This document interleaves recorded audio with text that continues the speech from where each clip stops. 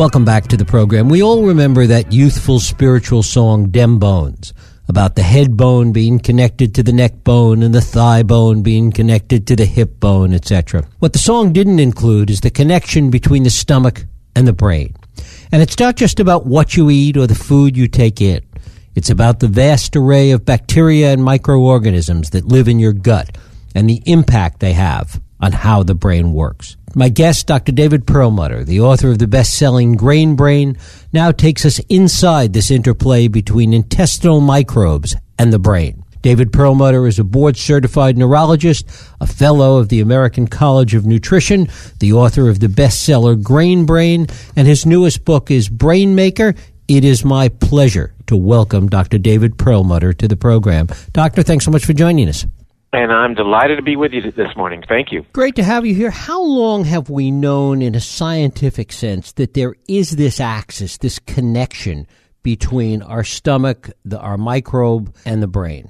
Well, again, that right there, there's some delineation that needs to happen. I mean, we've known for decades that things related to the gut influence brain activity. So that gut-brain axis that has gotten a lot of study has really been a focus of science for decades. But you bring up another point, and that is the role of the bacteria living within the intestines and how they influence the brain. And this is really leading edge. You know, this is only the past 4 to 5, 6 years that we're really starting to see this incredible explosion of medical research helping to allow us to understand how these bugs that live in the gut, this 100 trillion organisms called the human microbiome, are affecting not just the brain, but every aspect of the metabolism in human physiology that you can imagine. So it's brand new science, and you know, a lot of the work is being done at our most well-respected institutions around the world. And that said, the exciting news is that we didn't know about it. Why? For me, because I'm in a field, neurology, where we don't have really any meaningful treatment for some of our most worrisome conditions. You know, the Alzheimer's, the autism issues, depression, ADHD, etc., don't really have any meaningful remedies. And I think the reason is that we've been looking in the wrong place. The answer for these problems isn't in the brain, it's outside the brain. And now the attention is focused on the gut, and as you well point out, those bacteria that live within the gut that regulate immunity, regulate inflammation, that manufacture brain chemicals, that determine mood. So what an incredible, empowering time it is to suddenly have this whole brand new playing field. We've entered a brand new arena, and it's very, very exciting. Talk about it in terms of the holistic picture of this, the way in which there is this interplay, that in fact, to what extent is it really this microbiome and what goes on in the gut that is potentially impacting all of these aspects of brain activity, or is it really the interplay of the two and the combination of what's going on in the brain plus what's going on in the gut? I would say that I love the word holistic. You know, there's been so much pushback with reference to that term over the years because of the connotation of being less than scientific if you have a holistic perspective. And that said, you have to understand that, you know, the human body has been looked upon as an integrated whole. Throughout our time on this planet, it's only been quite recently in the past 100, 150 years that this reductionist mentality has taken hold, that the brain is here, the gut is over there, the heart is in another place, and these things are not related in any way. And nothing is more absurd. So this idea that, that it's an outgrowth of René Descartes' view of the body representing simply an amalgamation of the individual parts, the lung being the bellows, the heart being the pump, the brain now looked upon as being your laptop. You know, this idea doesn't hold water anymore, and fortunately, there is a huge trend in well-respected researcher institutions to really gain an understanding of this integration of this system. And it's really, as I mentioned earlier, opening a lot of doors in terms of implementation of therapeutic protocols based upon this interplay.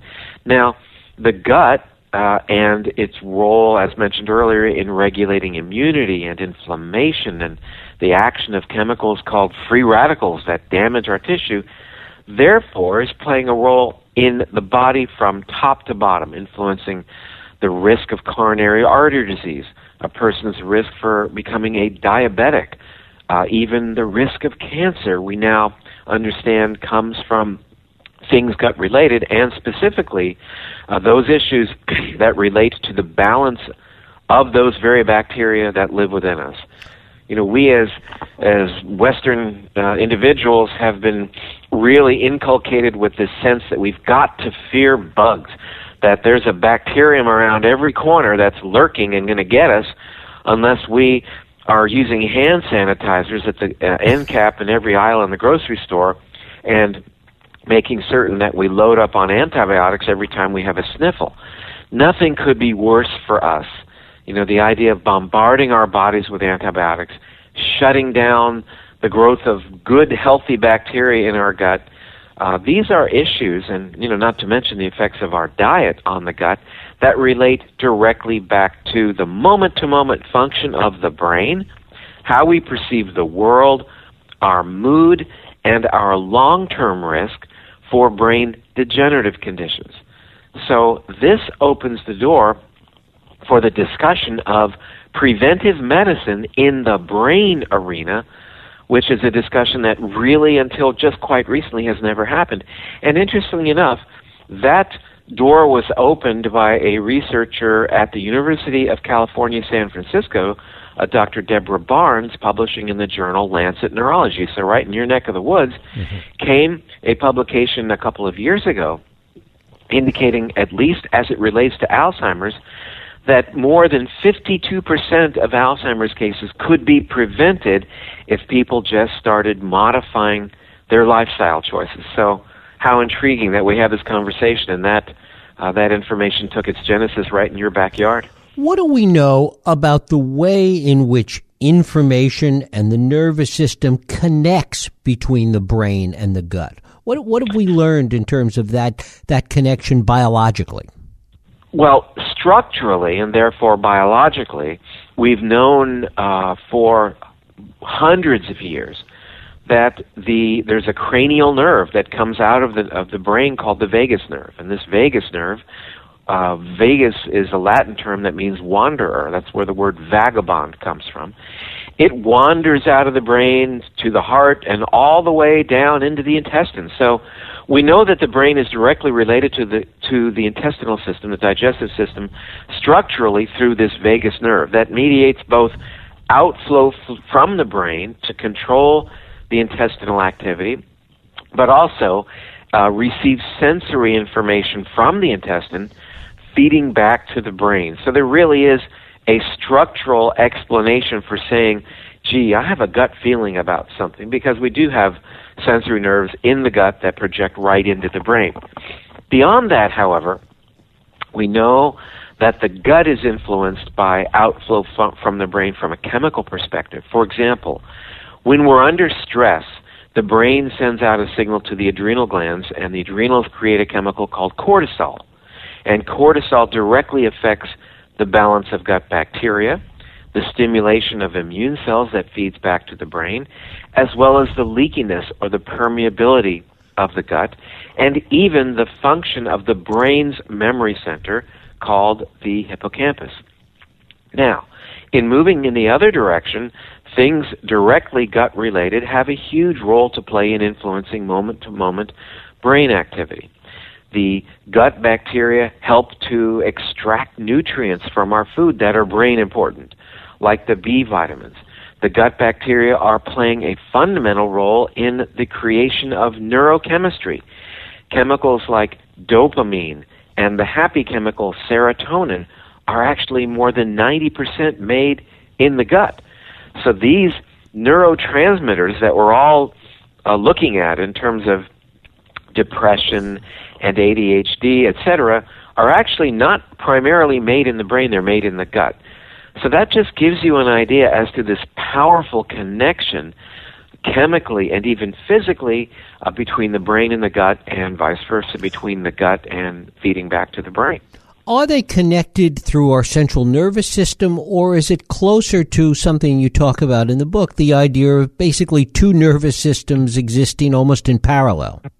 They're directly related. Again, these outflow nerves in the gut feed directly into the vagus nerve and are brought right into the brain itself and have a huge influence throughout the brain and influencing all manner of brain activity. And similarly, outflow from the brain is structurally and physically directly involved in the gut. But that's not to downplay the chemical mediators that I just mentioned earlier, and more importantly, at least in terms of the long-term issues of brain degenerative conditions like Alzheimer's and Parkinson's. We know that those conditions and multiple sclerosis are inflammatory. These are inflammation issues of the brain. Alzheimer's is an inflammatory disease just as sure as arthritis is or inflammatory conditions of the skin. Alzheimer's is inflammation.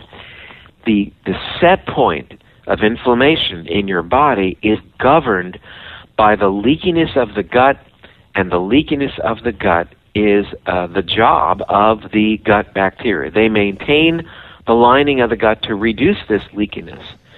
So how incredible it is that the dots are now connected between the milieu or the array or the diversity of bacteria living within the gut and this process called inflammation, which is the cornerstone of Alzheimer's disease and things like autism. It's a brave new world. And understand that the most powerful influence on this diversity and health of the microbiome, the bacteria in the gut, are the very food choices that we make. So this then connects all the dots ranging from our food choices to our brain destiny, related through the changes in the gut bacteria, inflammation, the role of inflammation in neurodegeneration. Very, very exciting. I'm actually planning next month to be out at the Buck Institute giving a lecture on this topic. I think it's the 19th of next month, right in the area where you are. Mm-hmm. To what extent is there a feedback loop in all of this, in that the choices we make with respect to the foods we eat, the reaction that it has on the gut, the way it impacts the brain, then feeds back and causes us to make other choices that may be good or bad? To what extent is there a self-perpetuating cycle in some of this? That's right. So self-perpetuating is, in fact, just the opposite of negative feedback. Negative feedback is, for example, your thermostat in your home that keeps the temperature right where it needs to be. If it gets too hot, your air conditioner kicks on and brings it back to where it needs to be. If it goes too low, the air conditioner turns off. That's a negative feedback loop. But what you're describing is actually a positive feedback loop, and that is far more germane to our situation. Because as gut bacteria are altered, it creates a situation where, as I mentioned, there's more inflammation that increases the dysfunctionality of the brain, which causes stress, which leads to more cortisol production, which further changes the gut bacteria and creates what we call a feed-forward progression, where the situation gets worse and worse and people get into a downward spiral. So that's obviously something that we need to interrupt today, or there will be hell to pay. This creates a scenario where, suddenly the senior moments get more and more common, and we suddenly find ourselves in a doctor's office being diagnosed with mild cognitive impairment, which is the harbinger for other more detrimental things down the line. The good news is that feed-forward cycle is absolutely able to be interrupted. And once again, we turn to our food choices to reestablish healthy gut bacteria, to reduce inflammation, reduce gut permeability, taking away from the diet those things that threaten the healthy microbiome, things like high sugar in the diets, artificial sweeteners, gluten, for example, that is known to increase gut permeability, and we welcome back foods that are enriched with good bacteria, foods that have been fermented, like kimchi, kombucha, cultured yogurt, and foods that are rich in what we call prebiotic fiber, inulin. These are foods that will amplify the growth of good bacteria in the gut, and these are foods like jicama, Jerusalem artichoke, asparagus, onions, leeks, garlic. These foods have in them a special type of fiber that then goes on to amplify the growth of the good probiotics that live within the gut already, heal the gut permeability, reduce inflammation, and put an end to this spiraling, this feed-forward cycle that you very well described. To what extent does genetics play a role in this, the degree of our susceptibility and sensitivity, particularly to these things? Well, there's no question that genetics do play a role. And as it relates to what has been called the Alzheimer's gene, and I think it's very overstated, it's called the APOE4 allele that some people carry. 20% of Americans carry that gene. As a matter of fact, that risk is certainly much higher in individuals who have a primary relative, mother, father, sister, brother, with Alzheimer's disease. But that said, that's a genetic predisposition. It's not a genetic determinant. There are plenty of people going around who are APOE4 positive and don't end up with Alzheimer's disease. So there is a risk that is imparted by carrying that gene, but we can override that. We can offset that risk by redoubling our efforts to modify a variety of lifestyle factors. Primarily, number one, by restarting an aerobic exercise program. When we aerobically exercise, we change our gene expression, turning on the genes that will code for protection of brain cells, and even amplifying the growth of new brain cells where we need it most in the brain's memory center.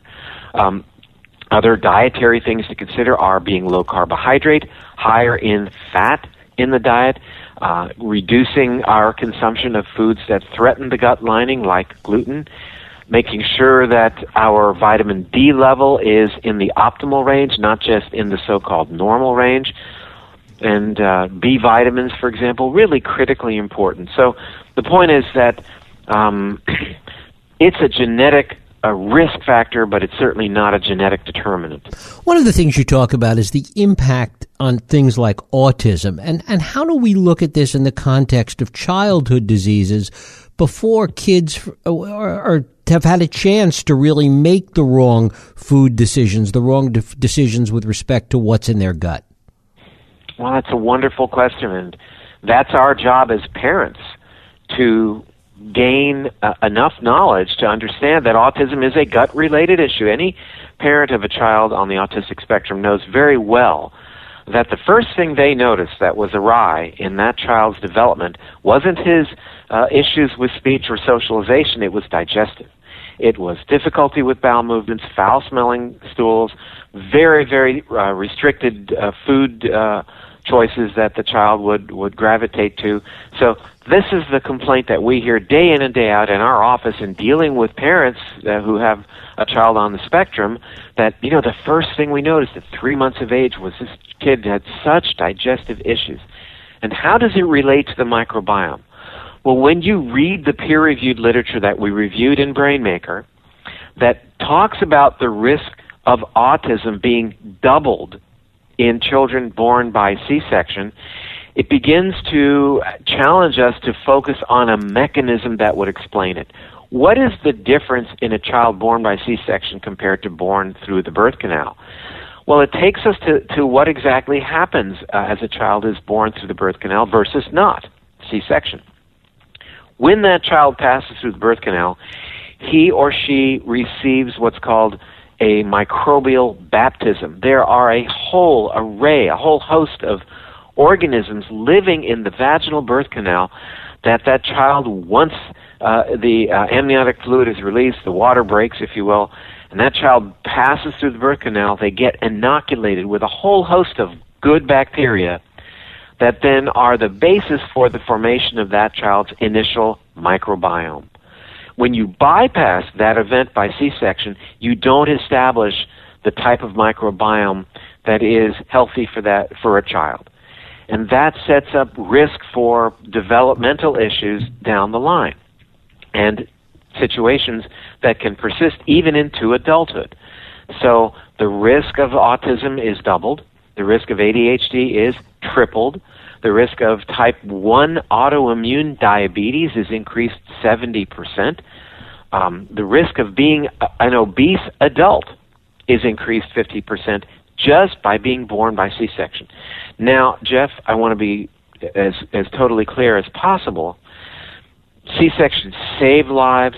I'm not here to beat up on women and parents who've elected for C-section because it was necessary or the birth was complicated and needed C-section.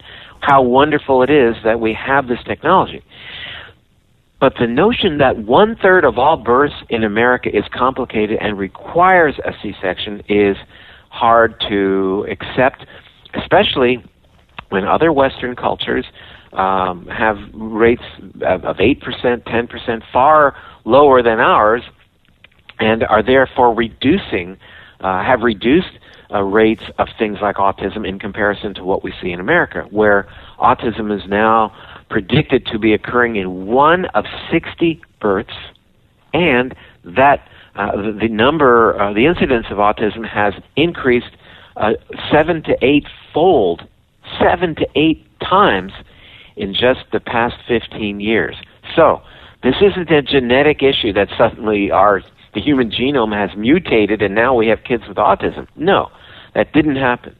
This is an environmental issue and plays very significantly upon our knowledge of the role of the human microbiome in terms of inflammation and the brain's response to things going on in the gut, and gets back to our original conversation. To what extent can we, test for the state of the microbiome either early on in childhood or even later on in adulthood? And to what extent can it be adjusted chemically beyond food intake and the things we've been talking about? Well, those are excellent questions. And as you may be aware, there are companies now that will make it available for you to test your microbiome. You simply supply them a stool sample, and they will characterize your microbiome for you. And I think that's all well and good that we have the technology, but I think what that information does is it loads the boat at a time when we really don't know what to do with that information.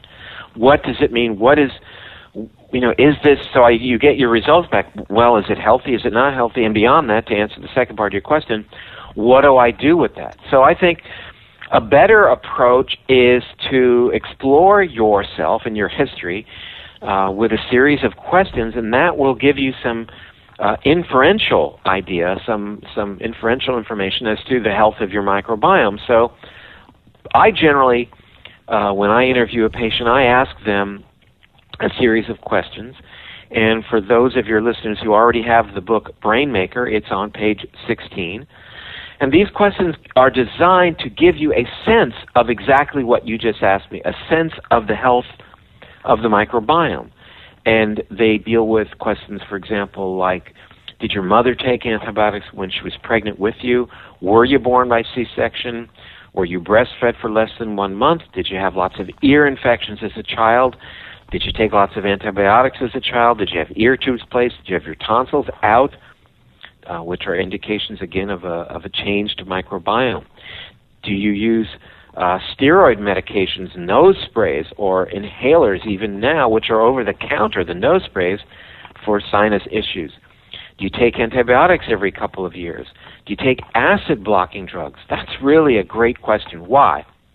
Because these drugs that are so heavily marketed on television that people think they've got to block their stomach acid because they can't tolerate eating a certain food have a huge damaging effect upon the microbiome, and no one's talking about it. The risk of a life-threatening infection of the gut called C. difficile, Clostridium difficile, is dramatically increased in people taking those drugs. Other questions. Do you have an autoimmune condition? Do you have type 2 diabetes? Are you 20 pounds overweight or more? Do you have depression? Do you require laxatives? So these are all indications of a changed microbiome that I think are more meaningful in terms of good or bad, making that decision, is my microbiome been threatened, is it compromised, versus getting an array of scientific information telling you what types of bacteria are present or not. How difficult or how easy is it to change the microbiome once one decides they're going to do something to adjust for some of these issues you've been talking about? To what extent is some of this reversible? The reset button on the microbiome can be easily pushed, and that's what I think, if there's any message from our time together today, that would be what I'd love your listeners to understand, that the first R is remove. You've got to remove those issues in your lifestyle that are threatening your microbiome. Look at your medications. Look at your food choices. Look at your water that you're consuming. And try to understand, based upon the information in BrainMaker, what it is that you may be doing that is right now threatening your microbiome. Then, the second R is to restore, and that is restore your gut with good bacteria. There's nothing proprietary about what you and I are talking about. It simply means going back to the idea of food being thy medicine and appreciating the powerful role of probiotic enriched food, the fermented foods that represent what humans have been eating for thousands of years, in addition to the prebiotic foods, the foods that are rich in prebiotic fiber uniquely, that will nurture the good gut bacteria. Adding in a wide spectrum probiotic that you can buy at the health food store. These are fundamental ways that you can push the reset button on your microbiome. The most intense way is something that I describe in BrainMaker, and it's called fecal microbial transplant. And it simply means having the microbiome from a healthy person transplanted, put into the colon of a person who is very sick, whose microbiome has been severely disrupted. And I'm certainly not recommending that your listeners jump on doing this fecal microbial transplant, but I talk about it in the book in the context of current research, and also present a couple of cases of my patients with significant illnesses, autism on the one hand and multiple sclerosis on the other, that were dramatically improved having undergone this treatment. Videos of these patients actually appear on my website, drperlmutter.com. Again, I'm not suggesting that MS is treatable with fecal transplant, nor should parents with children with autism rush out and do an FMT. But, interestingly enough, since BrainMaker was published, the University of Arizona has now completed recruiting a large number of autistic children to do exactly what it is that we talked about. Fecal microbial transplant as a treatment for autism. They're going to do this and then publish their results in a peer-reviewed journal so that all the world will then see how changing gut bacteria can dramatically affect the brain in what has been traditionally considered a brain disorder, but we now understand is more gut-related, and that is autistic spectrum disorder. And how do we square this with other treatments for other diseases, whether it's chemotherapy for cancer or whatever it might be, that is going to have a profound effect on the microbiome? Well, that's kind of a two-part question. I think that we first need to understand that the treatment of certain medical disorders is going to harm the microbiome. I'm not sure if that's where you're going. Yes. But let me just go there for 1 minute, if I may. It is now time that we take a step back and recognize that the primary dictum of medicine remains, above all, do no harm. And we have to look at that now through the lens of damaging the microbiome. So even from a nutritional perspective, for years, doctors have said, look, sugar and high carbohydrates are risky because they will increase your risk of diabetes. So what should you drink? If you're going to drink soda, doctors themselves for years have said, don't drink soda, drink artificially sweetened beverages. Diet this and diet that. Well, let's look at that statement through the idea of above all, do no harm, and relate that to the microbiome. Your risk for becoming a type 2 diabetic is doubled if you're drinking artificially sweetened drinks in comparison to drinks that have sugar and calories. Think about that. Who knew? That study was explained to us by a recent report out of Israel that showed that the mechanism by which diet drinks double your risk for diabetes, which is so counterintuitive. Why would that happen? No calories, no sugar, doubles your risk for type 2 diabetes, is because of changes in the microbiome. Chemotherapy has a dramatic effect upon the microbiome, and the microbiome is what we need for detoxification and for reducing inflammation. Antibiotics, goes without saying, a huge effect upon the microbiome, as do acid-blocking drugs and even the non-steroid anti-inflammatory drugs, the ibuprofen that everybody takes with every ache and pain. So now that we understand this information that our most well-respected peer-reviewed literature is talking about day in and day out, we have to think about, above all, do no harm through the idea from the vantage point of, and now let's extend that to what is the effect of these medications on the microbiome, and what can we do to offset that. So, a patient needs to take an antibiotic for a bacterial infection, fine, but load up on probiotics, load up on prebiotics, use fermented foods. Now, beyond that, I think in the treatment of diseases, I think that we're going to see moving forward the idea of manipulating the gut bacteria in addition to various therapies geared at a condition. Let me give you an example. In America today, the mainstream treatment, the mainstay approach to treating type 2 diabetes are various medications like metformin or glucophage that many of your listeners who are type 2 diabetics are taking. It's probably the most common medication used in America for treating type 2 diabetes. But that said, research is now indicating that there are specific changes in the gut bacteria that correlate with type 2 diabetes. Who knew?